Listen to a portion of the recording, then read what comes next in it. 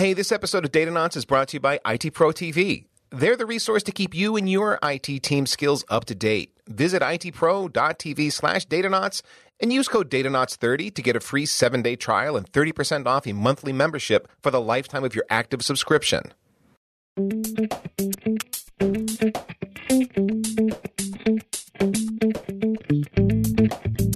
If you Google for a definition of high-performance computing, you'll find several entries on several sites that can be condensed down to this. High-performance computing describes the use of supercomputers or parallel processing algorithms to solve computationally intensive problems. Today on the Datanauts podcast, we're going to pick the brains of a person who has worked in high-performance computing environments. We're especially interested in distributed computing aspects of HPC and the challenges it presents to the infrastructure engineering community, of which you are one.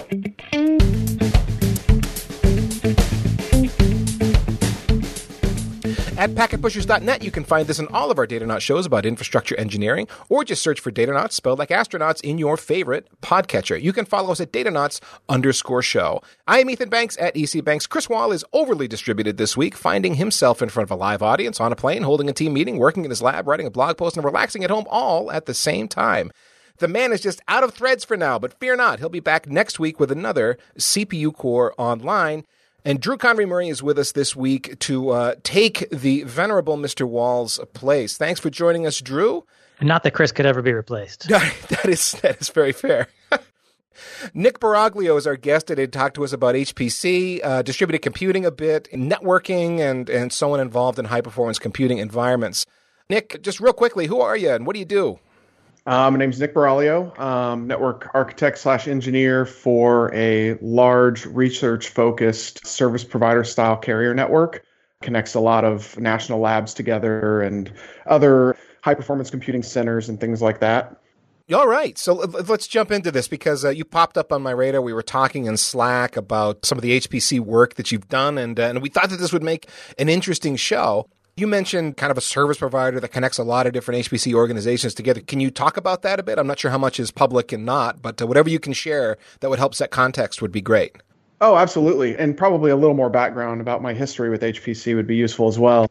In a previous life, I worked for the National Center for Supercomputing Applications. I started there in maybe 2002 and worked at the University of Illinois in research networking capacity one way or another until 2013 when I went to work for Energy Sciences Network, which is, it's the service provider network for the U.S. Department of Energy. So we connect the national labs together. Anyone that's interested in looking at our footprint and our throughput and things like that, all of it's publicly available on my.es.net. You can get a topology of our international footprint there and look at interface statistics and things like that. So you're working for the service provider that connects a bunch of HPC environments together. Could you maybe give an example of one of the HPC environments that you're supporting and maybe like the kind of science or math problems that drive those environments? Sure. I can give an overview of one of the largest consumers of bandwidth on our network, which is the high energy physics community. A lot of the big iron, the HPC systems are built to do a handful of things, one of which is crunching of high energy physics data to do things like discover the Higgs boson particle and other cool stuff like that that's way above my intelligence level.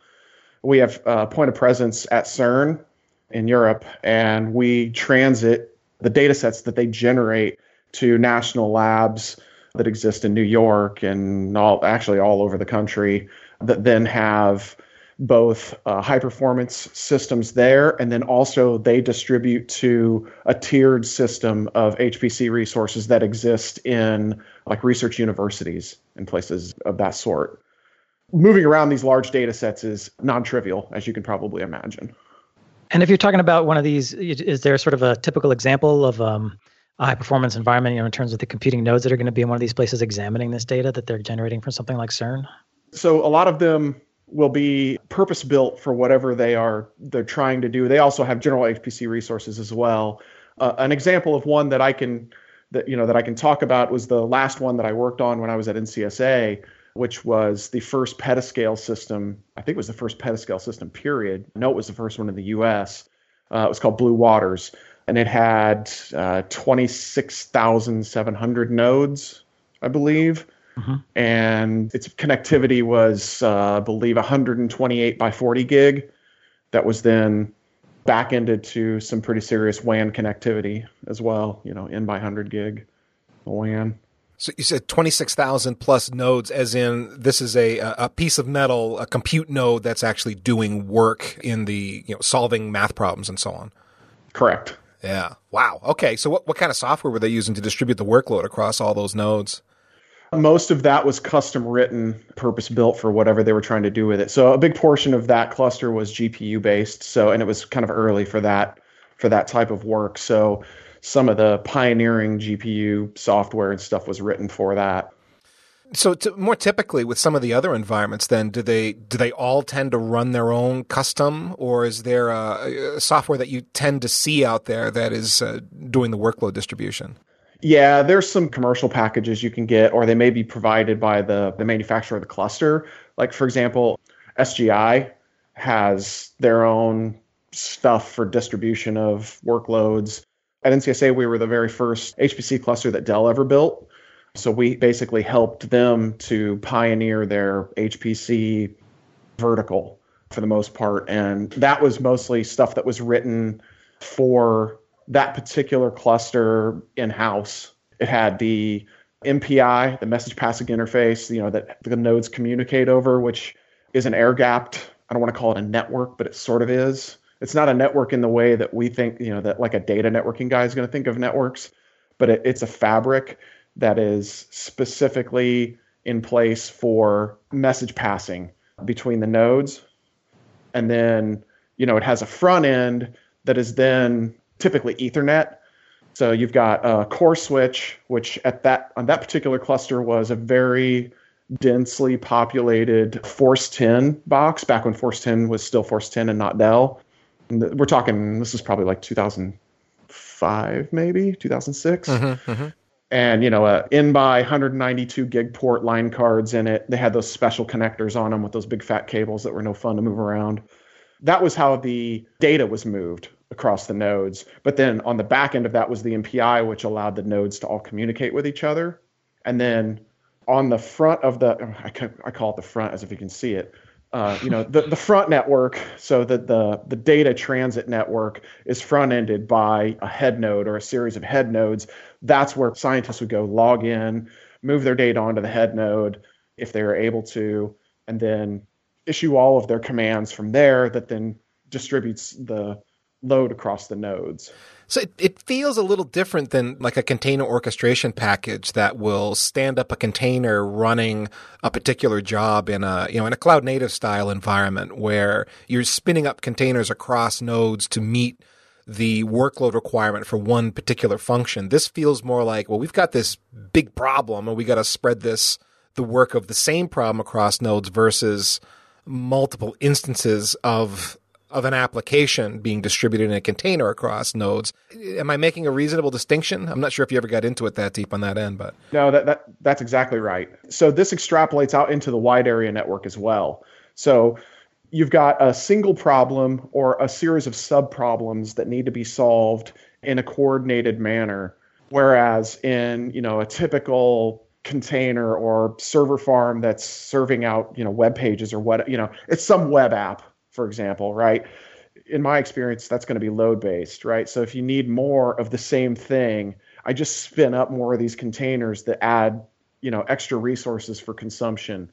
Whereas in an HPC environment, it's typically, in my experience, has been, I have, like you said, a big problem that I need to solve that may be able to be broken into sub-problems, but they're all related and they all need to be coordinated together. A good example, I think, of how this translates. So say you've got your application server farm that's a typical container style, my iPhone app is going to talk to this thing, right? When the resources aren't needed anymore, they can turn them down, right? And they'll very likely be orchestrated in such a way where they just get turned down automatically once they're not in use any longer. And then you can say go and decommission a rack to do upgrades on it or whatever. But if you want to upgrade any part of the cluster, you have to do what's called draining the queue, which means you have to let all the jobs finish that are currently running. And you can't touch any of it until all the queue is drained. So that would be like the job queue. It operates much more like a single entity than a whole bunch of things together.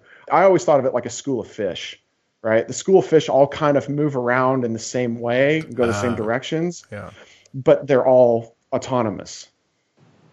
So on a typical system, do you have a sense of what the utilization is like? Are these things running all 26,000 nodes 24/7, or are there peaks and valleys? Yeah, it depends on what the jobs are, right? So you can do reservations of subsets of the resources. So say I only need like 10,000 nodes instead of 26,000 nodes. I can just say, I want to reserve 10,000 nodes. Doesn't matter which ones they are, right? And so it's almost like a QoS mechanism where I say, these are my reserved resources. I'm going to run my jobs on this subsection of the cluster while, these 10 other users can use whatever's left. They can make reservations on the other pieces of it. The reservation system is a serious part of HPC coordination and function. Yeah, I was going to ask, there must be some kind of mix of both automated scheduling and also maybe like sort of hierarchy in an organization, who gets to take 10,000 nodes versus and leave the rest for everybody else, and how that all gets worked out must be very, very tricky. Yes, that is a huge part of it. When one of these organizations builds out their HPC environment, do they share available time with other institutions that may want to use their clusters to do problem solving? So in an academic environment, yeah, that's really common, especially if it's a publicly funded resource. So say I'm working at, random.edu, and I write the National Science Foundation does a grant solicitation for, some HPC thing they want done. I write a response to that. I get funded, but I may not have all of the expertise that they're asking for. So I partner with university, Random 2, and we partner together in what they call a consortium. And one of them hosts the HPC resources, but everybody has equal access to it because they're providing the expertise that was necessary to win the award, essentially. That's really common. And you can also do things like, a really common thing is a lot of smaller schools that don't have, they're not writing grant proposals. They're not an R1 school, so they don't have a huge data center to put a cluster in. They don't have people to run it. You can buy cycles, or you can be gifted cycles based on any number of things. So, small school X wants to run some, whatever job on it. They want to do some genomics research or something, and it's a general purpose cluster. They can be gifted cycles. So they have like this amount of time and these amount of CPU cores that they can use to do whatever they need to do, but they're not affiliated at all with whoever owns that cluster. That sounds like it gets a lot of time as opposed to doing genomics research in the public cloud. Yeah, so a lot of the things that the clusters are built for are things that you can't typically get. Historically, you couldn't get these things in any type of commercial offering. Like you wouldn't be able to get access to 1,000 GPUs or something. And so they build their own, right? But now it's getting more and more common with things like cloud bursting, and I've done a little bit of work with Amazon and the Direct Connect stuff where you've got random sites IP space that Amazon is front ending, and then they have, they provide access for research into, their compute resources. Yeah, Amazon actually has a high performance computing offering up on their site. We can throw a link to that in the show notes. Yep, we helped with the very early versions of that. Google Compute is doing the same thing. I believe Azure is also. The big three, they're all doing it. There's a market for it because running a cluster is hard. Paying the power bill alone is hard. Seriously, when Blue Waters was built at NCSA, a huge portion of the grant money went towards upgrading the University of Illinois power station. Jeez. Yeah, I'm not surprised. And it's like it had to be built, like they built a new building for the petascale system like 2 blocks from the power station because of the requirements.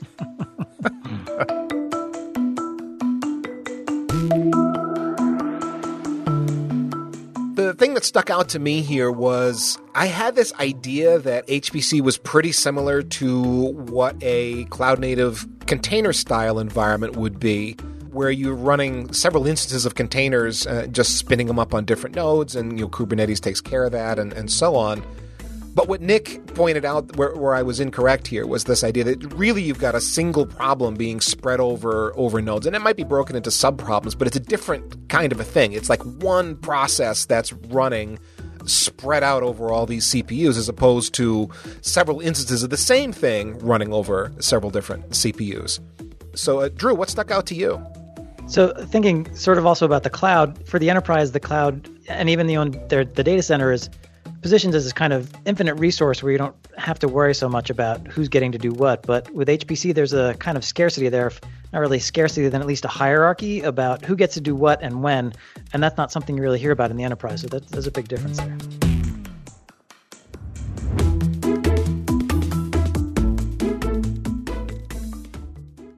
Let's take a minute and talk about our sponsor today, IT Pro TV. You can polish your skills and advance your IT career by using their over 2,000 hours of on-demand training, and more than 125 hours are added new each week. So say you're an individual. Okay, what do you get here? Well, as an IT Pro TV member, you're going to have the opportunity to access this huge online training library that helps you prepare for a whole bunch of certifications that can drive your career ahead. So, for example, they've got CRISC, CISSP, CISM, CISA, and CEH. Also, stuff in the Cisco world, CompTIA, ISC2, Microsoft, VMware, Linux courses are out there, and more. You can really ramp up your knowledge in a whole bunch of different IT knowledge domains. But let's say you're part of a team. Well, what then? IT Pro TV also caters to teams. Imagine everybody that's in the group that you're in, trained and ready to fight off the latest security threat or whatever it is that is on your plate these days. Well, IT Pro TV makes that really easy via that team solution. When you do the team solution, you get group pricing and then access to the IT Pro TV supervisor portal. You gain, therefore, full control over your team's training schedule. You can create custom groups and training assignments and see individual and group analytics. In other words, you can set up what everybody's going to be working on for their training and then see how they're doing as they progress. And you don't have to send them off-site for training. You don't have to book people on planes, book hotel, that extra expense, the time out of the office. You can keep them in the office and just schedule time for them during their regularly scheduled work days to get the training done. No matter who you are, individual or a team person taking training from IT Pro TV, you can get at their content via all kinds of ways. So first of all, they've got a live channel where you can watch the training happening in real time, or you can watch on demand the recorded sessions. And then second of all, you can stream via Chromecast or Roku, Amazon Fire TV, Apple TV, or just on your regular desktop workstation. Use the iOS app, use the Android app. In other words, they made it super easy to get at the content no matter what your method is for consuming it. Okay, you interested in this? Well then, go to itpro.tv/Datanauts and use the code Datanauts30 to try it free for 7 days and receive 30% off of your monthly membership for the lifetime of your active subscription. To learn more about IT Pro TV's team solution, sign up for a free demo of the supervisor portal. That's itpro.tv/Datanauts and use code Datanauts30. So, Nick, when working in an HPC environment, and we were talking about the problem and the way it's distributed across nodes, do you typically send a problem across like a pod, where there's a group of nodes, or is it like the whole environment might get this problem to solve? Yes. Okay. So it depends on how the clusters are architected, right? So some of the ones that I've worked on have been modular clusters where you've got, a subcluster, or like say you've got 4 subclusters and 4 head nodes and then a master head node. And so you can say, I want to distribute this over just 2 of the modules, right? Just 2 of the sub containers, I guess, which would be, series of rows of racks. Or I want the whole thing, right? Or you can get even more complicated. One of the original HPC projects I was funded on was called TerraGrid. And we built out in by OC 192 across the country in like 2003. So we had in by 10 gig distributing this large set of hierarchical clusters across the country at different supercomputing centers. Right, so there was one at Argonne National Lab, there was one at NCSA, there was one at San Diego Supercomputing Center, there was one at Pittsburgh. They were all over the place. All the supercomputing centers had one, if I'm not mistaken. All those interconnected by WAN links that then were a hierarchy, They were essentially like connecting these subclusters that also had subclusters in them. So it was a very cool design. Does that mean a job could run in one physical location like San Diego, and also part of that job could run in Pittsburgh? Is that the idea? Sure. Yep.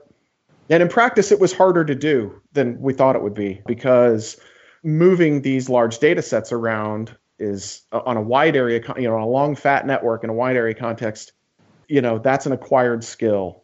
It's not like a whole bunch of 1,500 byte packets that are going to port 80, for my web requests.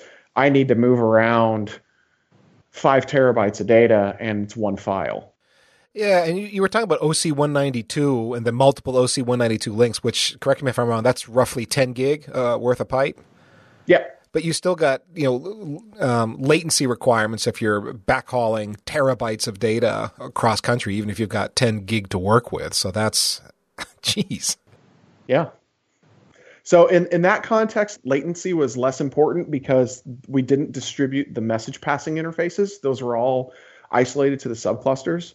So it was essentially IP across the wide area for moving around data and signaling job stuff that was going on. But the moving around of the data proved to be incredibly difficult for a couple of reasons. One of the biggest reasons is that at the time, I'm not sure how familiar you are with a thing called grid FTP.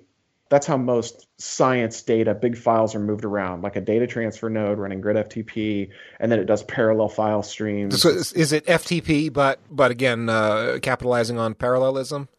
Sort of. It's a little more than that. The FTP in there is sort of a misnomer. It's not actually that, but I used to manage a commercial product that was a variation on that. It was all about keeping very large data sets in sync, terabytes of data, and it was a variation on the FTP protocol that this company had custom written so that you could keep essentially islands. It was sort of like a CDN, but not really. That wasn't exactly how it was intended to work. It was really for inside of a commercial operation that had several different places that needed big chunks of data synced. And parallel file streams is one of the ways it would overcome WAN latency and just keep the pipe full of data during sync operations. Yep, same concept, exact same concept. Heck, they're probably based on the same stuff. But back then, when we had the TeraGrid, ecosystem, that didn't exist. So people were using SCP to move data around, which anyone that's spent any amount of time with SCP and tried to move big pieces of data will immediately realize that, it's got its own windowing mechanisms. Also, it's got encryption overhead. And all these things came into play where the scientists were expecting 30 gigabits per second, right? Even though most of the nodes are connected at 1 gig. They didn't make that jump. But they were expecting this blazingly fast, set the road on fire kind of speed, and they were getting like 150 megabits per second, which, that's not good. So lots of work was done to sort of figure out what was going on with that. And, we wrote some white papers about like removing the encryption from SCP. And actually that's an option now. There's a package you can get that's essentially SCP with no overhead and some windowing goo in there. But that was a big problem for a long time. So considering the distribution of the problem, you can run working on the same problem in multiple places. Now we're talking about distributed computing, not just in a data center context, but geographically distributed. So partitioning's got to be a problem. There's got to be times when these environments lose touch with each other. And what happens in an HCP world when there is a partition? It depends on the jobs. It can be as catastrophic as the job has to start over again, or you have to retransfer all the data and then start the job all over again. The sync problem was a real issue. I have yet to see another system that was built in that way. But, overall, it worked pretty well. It was constructed in such a way that the synchronization was it was engineered out of the problem. So like this site may have this type of cluster that's better for this piece of the problem we're trying to solve, and this site may have this type of hardware that's better for this piece. And so, you kind of do sub jobs, I guess is a way to describe that. But if we are distributed and we map it back to CAP theorem, it sounds like you have to have consistency in an HPC environment. And if you don't at some point, then it's as ugly as, yep, scrap it, we got to start over again. Yeah, one of my old bosses used to say, when the network is partitioned, kittens die and I have a bad day. Another issue that I'm thinking about, in an individual cluster, if a node goes down, is the system prepared to, is there any kind of failover or backup to take over for that node, and what happens to the data that was there? Yeah, so just like everything I've said, it depends, right? So for the most part, you can survive a node failure and even, multiple node failures. The queue will handle most of those things by moving the stuff around. It just has to start over whatever that node was doing. Mm-hmm. That's been my experience with it. And again, I didn't actually run the cluster. I was the extra overlay. If something needed done, I got it done. But for the most part, I was building the networks and running the networks and making sure the networks worked. But from my understanding of that, the nodes were able to the nodes were more like, I guess, leaves, on a tree. You can lose one or two, and then whatever they were doing has to be distributed to somewhere else. It didn't necessarily kill the job, unless that particular job was only running on one node, which never really happened. You mentioned the network then, so let's talk about the network for a bit. Let's talk about inside, for example, the network that was connecting up 26,000 odd nodes. Was that Ethernet? Was that InfiniBand? Was the architecture leaf spine? Give us a sense of what that looked like. So that one was sort of an odd bird. Right in the middle of that one was a big Extreme BD8 that had all-you-could-eat 40 gig Ethernet. The pieces of that system were all connected via... So Extreme Networks BD8, as in, I don't know off the top of my head what that is. Sounds like a great big chassis? Yeah, it's a huge chassis, big purple chassis. Okay. And loaded up with 40 gig ports. Yep. And then that was eventually replaced maybe a year and a half ago. I still know the guys that work on that. They replaced it with a big Arista. So is Ethernet common as the interconnect within a cluster? Yeah, I've seen other stuff as well. Ethernet, by and large, is the most common for the data transfer interconnect in my experience. We did see a pretty big uptick of InfiniBand back when Topspin was still a company before Cisco bought them. And then I think during the deployment of our very first InfiniBand cluster, Cisco bought Topspin. So, we had some IB stuff. And then, there's other clusters that had, like big Mellanox switch in the middle of it.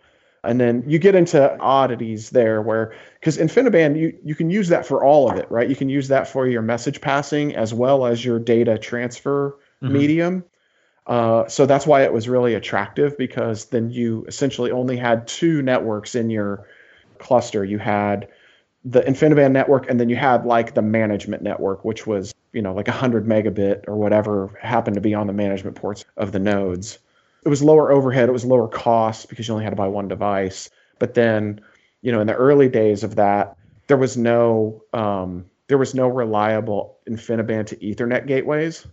So you had to figure out a way to connect your InfiniBand cluster to the rest of the network, which was always Ethernet. And so the very first one we did, we actually built Linux boxes and put IB cards and 10 gig Ethernet cards in them, and those just became the head nodes. So on the networks of today, it sounds like more typically Ethernet. And would you describe them as pretty simple and straightforward, like layer 3 network all the way? Maybe even all the way, routing all the way to the host, something like that? The ones that I've seen so far have been layer 3 to the switch core, and then, layer 2 to the subclusters or to the nodes. You may compartmentalize that based on, how big the cluster is and, what kind of IP space you have available, and if you're going to do V6 only or something like that. But a layer 2 domain isolated to a switch, not spread out all over the data center? Yeah, it's a layer 2 domain that's isolated to very likely a core switch and possibly a subcore switch. You may have a big core switch that's all 40 gig that's then connecting a bunch of 1 gig or 10 gig hosts that are then attached to another switch. Wait a minute. Something just registered with me here. So when you were talking about that Extreme networks, that very large chassis with the 40 gig uplinks, are you suggesting that core switch wasn't just the middle of the network, that it was the network and all the nodes were hanging off of that monster? Sort of, yeah. So the nodes, these weren't nodes like you would typically describe. Like it's not like a server that's sitting in a rack. These were specialized SGI machines. So Right. Okay. they were racks and racks and racks for all these cores, and so they didn't have like there weren't 26,000 Ethernet ports. I got it. Yeah. So the SGI machine maybe had its own internal switching or something like that, but it was treated as one big large block that needed to be plugged into the network. Yeah, there was a little bit of that style going on there. Got it. So it's not a cluster as one would typically describe a. If someone even said to me cluster, that wouldn't be what I think of. I would think of like 50 racks of a bunch of 1U servers, right? That to me is a stereotypical cluster. Right. Yeah. Yeah. But the some of the big iron stuff like that that's not the architecture that they use. So you talked a little bit about the WAN earlier. Can you drill down a little bit more, because that's something about high performance computing that I hadn't really considered as being an important part, but it sounds like it's essential and getting even more essential. Yeah, it's one of the things that most folks don't think about. Even the people that are building a lot of the HPC resources don't necessarily think about the connectivity. That's why when cloud started to become like a buzzwordy thing, I was like, nobody's going to think about the wide area network. So first thing I thought of, because you can have this fantastic resource, right, that has all of these bells and whistles and it's shiny and rainbows come out of it. But how are you going to get your data in and out of it? Right. So, yeah. So, when you talk about an HPC cluster, you're typically talking about, genomics data, high energy physics data, climate data, things that are, very unique and probably extremely large in file size, and they're not easy to chunk up, right? Because it's contiguous data kind of thing. So if I have, 10 petabytes of genomics data that I need to move from A to B, how am I going to do that? Right. How am I going to do that over the commodity internet? The answer is you're not, right? Or you're crazy, or you don't expect it to be done before you die. Right. So, the large MTUs all the way down to whatever's consuming the data, the host data, straight through all the way to whatever is sourcing the data. 10 gig to an HPC shop, 10 gig is like commodity, right? 10 gig is not big enough. So all these data science locations, they have to essentially build out private networks if they want to get data up into these HPC clusters. Yeah, I mean, that's our sole purpose, right? Here's one for you. It also has to be error-free. So right. our entire backbone runs error-free. We don't accept circuits. I mean, we mostly have dark fiber, but it runs error-free. Because, as soon as you get an error in there that's uncorrectable, FEC isn't working and whatever other reason it's not a correctable error, your data set is off at that point. I mean, TCP fixes a lot of that, right? Because TCP was the thing that sort of made the internet work. But it was always able to fix around all the crappy stuff that was riding over. But, there are times when it just can't. And so, one error and your petabyte of data is corrupt. Did you end up running like anything special on top of the network rather than just plug in really fat pipes and then special protocols across the top to push that data around? And in other words, being able to get the big data sets from point A to point B. Did you also have to do some network engineering magic like a quality of service or make sure you never dropped a packet or fast convergence? Any bells and whistles you had to add to make that network support this kind of environment? Yeah, I mean, for the most part, what we've done, for the entirety of my career after being the broadband service provider guy, it all comes down to managing your network, right? Building a network is easy, but running a network is hard. And so making sure, being very diligent and vigilant about no errors on these interfaces and keeping a very close eye on your instrumentation data all the time and alerting when it deviates from whatever you think it should be, that's the biggest part of it, right? So there's eyes on our network 24/7, 365. We don't really do a whole lot of QoS per se because, in this environment, we are purpose built to move science data around. So we do reservations. So we have a dynamic circuit system that says, if this lab wants to have a dedicated 27 gigabits per second from them to this other lab, go to this interface, build this, tell it the time you want it for, here's the bandwidth reservation, click go, and it builds a protected circuit across our backbone that's then reserved for them. And if they don't use it, it goes into the scavenger queue. But that's a very different thing than I've got 8 different classes of traffic that I need to differentiate service levels between because they're all simultaneously on the pipe. You're actually, building a pipe, building a road that no one else can use. Yep. We don't do any. So we have classes, but there's, I think, 5 classes or whatever, and scavenger being the bottom of the barrel. So anything that isn't in one of the upper classes goes into scavenger and it can be stolen. But we don't classify traffic like HTTP is more, has more precedent than whatever other random protocols running at the time. We don't go into that. We built like a carrier style network where for the duration of the reservation that you make, this Oscars circuit, which is Oscars is the system that builds this out, it reserves this pipe that is private to you. No one else can see in it. No one else cares what's in it. It's you move your garbage in, garbage out, whatever it is for the duration of time you've reserved it for the bandwidth you've reserved. And then when it's done, it automatically tears out.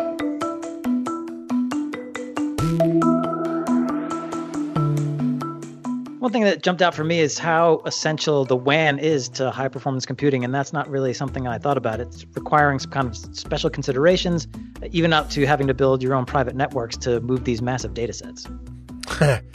Yeah, the thing that stuck out to me was thinking about CAP theorem as I've been researching distributed computing theory. And of course, CAP theorem comes up a lot, which we've talked about in Datanauts before.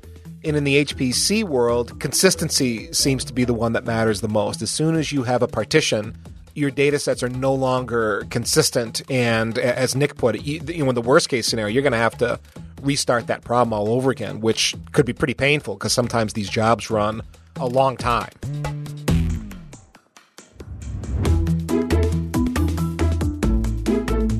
Thinking back about to the clusters, when there's a bottleneck there, how are they identified in an HPC environment? So it depends on what you mean by bottleneck. Do you mean bottleneck in transfer of data or bottleneck in, CPUs are pegged? Well, let's take both. Let's start with the transfer of data.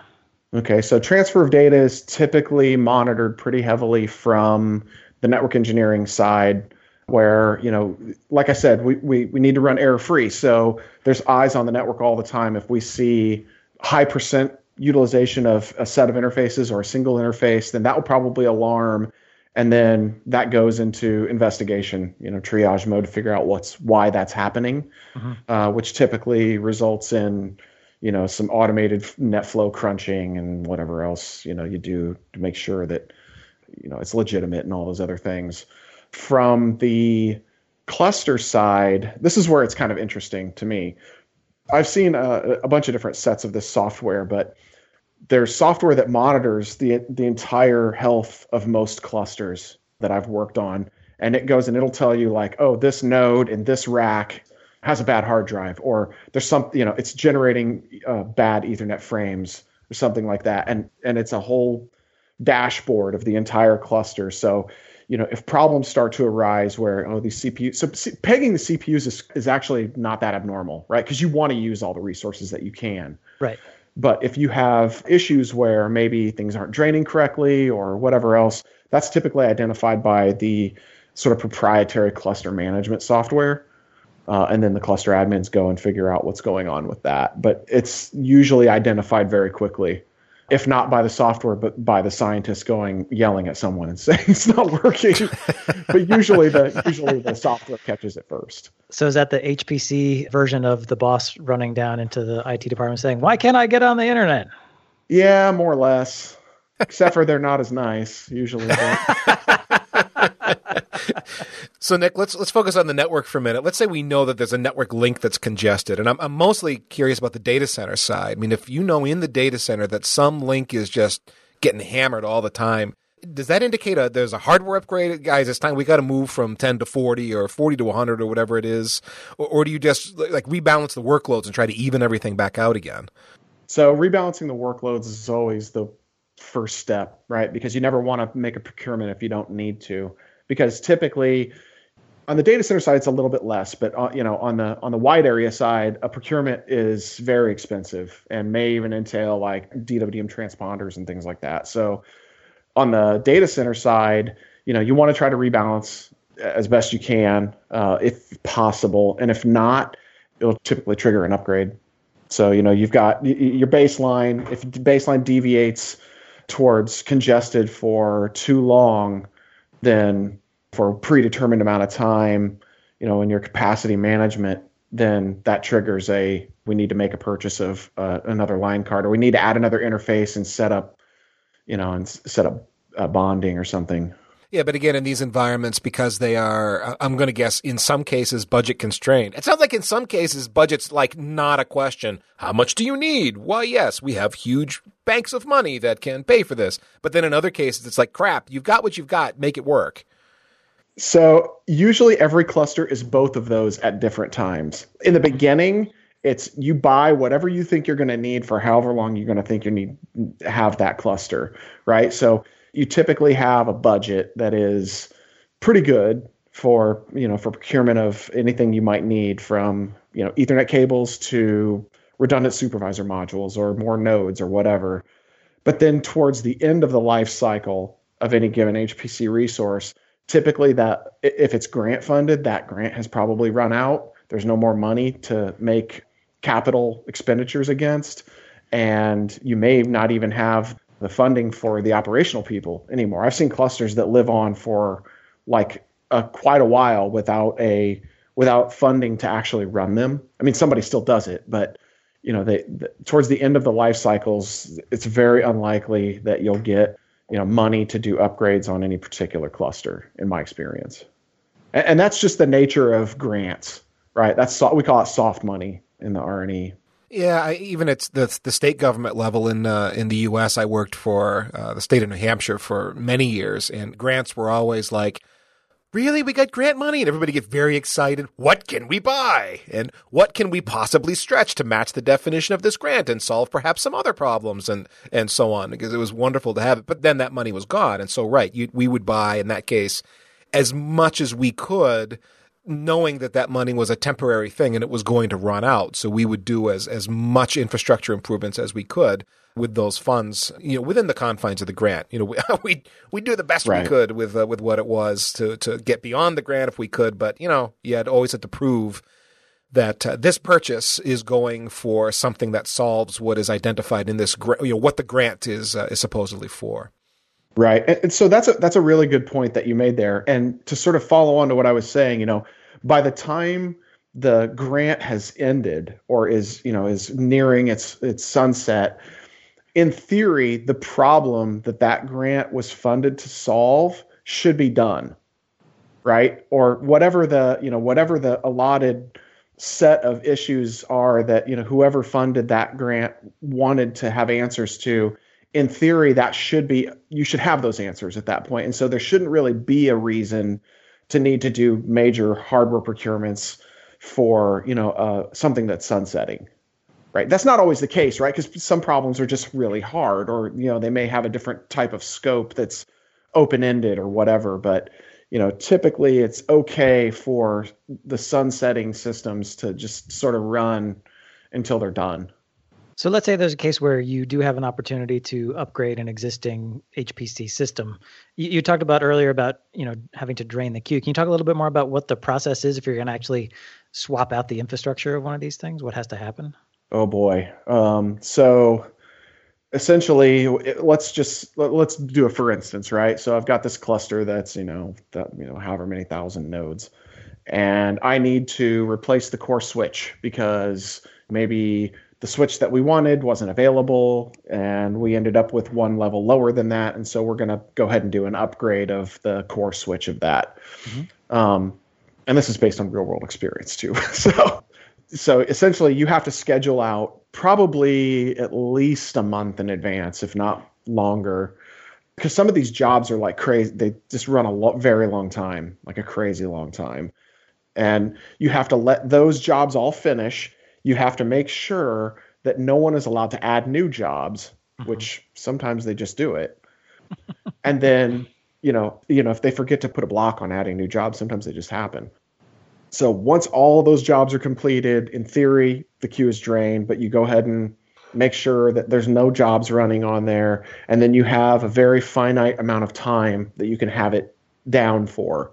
And then you just do a forklift upgrade like you would any other piece of equipment. It's not terribly dissimilar from, say replacing a backbone router node in Chicago or something, right? It reminds me of doing a load balancer upgrade where you're looking at all the traffic flowing through that load balancer, bleeding down all the pool members that it's feeding so that you can get traffic off of that thing. Right. And then shutting down. So it's like, okay, whoever's up is up. When they're done and their sessions are done, nobody else comes in, disabling the VIP and then finally going, all right, everybody's off that's going to be off. Now we can take this thing down and do the upgrade. And right, you got a very finite window. Okay, now that everybody's off, we've got 2 hours to do whatever it is we're trying to get done. Yeah, that's pretty much it. That is an incredibly appropriate analogy. It's functionally the same thing. I mean, you may have to take a little bit more care to make sure that there's not remote file systems mounted, which is another thing that's kind of unique to some of these HPC systems. Like, say I've got a 2,000 node cluster. Every one of those nodes probably has a public IP address, right? Because they may need to do parallel file system mount of some GPFS file system at another university, right? And you can't do that from one node. You need to do a parallel mount. And there's specific file systems that are not necessarily common that are used in the HPC world for a variety of different reasons that perform these tasks better than others. I think Luster is one. GPFS is one. There's a couple of them. Like I said earlier, I typically try to stay away from the storage side of things, but you've got this huge set of nodes that could potentially be mounting remote file systems that if you try to pull the network out from underneath them, you may be doing a full cluster reload at that point. You've talked about a lot of things that are a little unusual about these HPC environments. Is there anything else that you would identify as weird, that if you're working on HPC infrastructure, it's just strange and someone would go, coming from traditional infrastructure, go, oh, I hadn't expected that? Oh, yeah. There's no firewalls. Really? No, man. There's no crying in baseball, man. There's no firewalls. There's no security appliances that impede the data transfer. Which doesn't mean no security. It just means file transfer and moving data sets around is primary. If transiting a firewall will become a bottleneck, then that's a non-starter, and you're going to do security some other way? Yep. So I can talk ad nauseum about this. I've done written papers and done presentations on why you don't actually need a firewall for years. And all of that comes from my experience running pretty much wide open networks for the entirety of my career. Service provider network's not going to have firewalls in it. HPC network's not going to have firewalls in it because it can't, right? And so the reasons for that are, like you said, you want to be able to move around these huge data sets, and your security appliances, one, they're going to be way behind whatever current networking interface speeds are in speeds. In performance, they're going to cut that, whatever their interface speed is, probably in half, especially if you turn on things like deep packet inspection. That's going to just destroy performance altogether. Now, there are a couple of notable exceptions that will work in smaller HPC environments, in my experience, but they're all really new. But so you have to do all of your security in a different way, right? So security is paramount. In a large prefix, say you've got a /19 and all of it is cluster nodes, they're all public, you have to make sure that every one of those is monitored just like it's an infant. You have to keep your eyes on it all the time. And so there are ways to do all of these things without actually being in line, and also still be able to do things like IDP style filtering, like almost real time black hole routing or filtering can also still happen. There's no physical appliance in between the resource and the rest of the world. Oh, this feels like a whole other show. You're killing me right now. It's like you got another hour to talk. Oh, I could talk about this forever. So maybe we got to do a follow-up show, Nick, and just talk about security without firewalls, and just talk about some of the infrastructures that you've built and maybe some of the papers that you've written that discuss just what that looks like. That seems like that would be a lot of fun. I would like that a lot. I'll send you a link to a YouTube video of a talk I gave at, have you ever heard of the Bro IDS? Yes, certainly have. Mm-hmm. So I've been working on Bro since like 2002. So that was born in HPC land for the most part. Came out of UC Berkeley. Vern Paxson wrote that as his PhD project or something. NCSA has been heavily involved in the development of Bro, especially for the past 10 years or whatever. It's been battle hardened in things like SciNet and the TerraGrid networks and very large, very fast, very abusive traffic style networks for a long time. And I gave a talk at one of the conferences about basically running an open perimeter network. So I'll send you a link to that, and you can, if you want, you can watch it or put it in the show notes. Or whatever. Yeah, we'll definitely put it in the show notes. If you send those along, that'll be great. And you listening can find those show notes at packetpushers.net. So, Nick, are you active on social media where people can follow you? Do you blog? Anything you'd like to share with folks?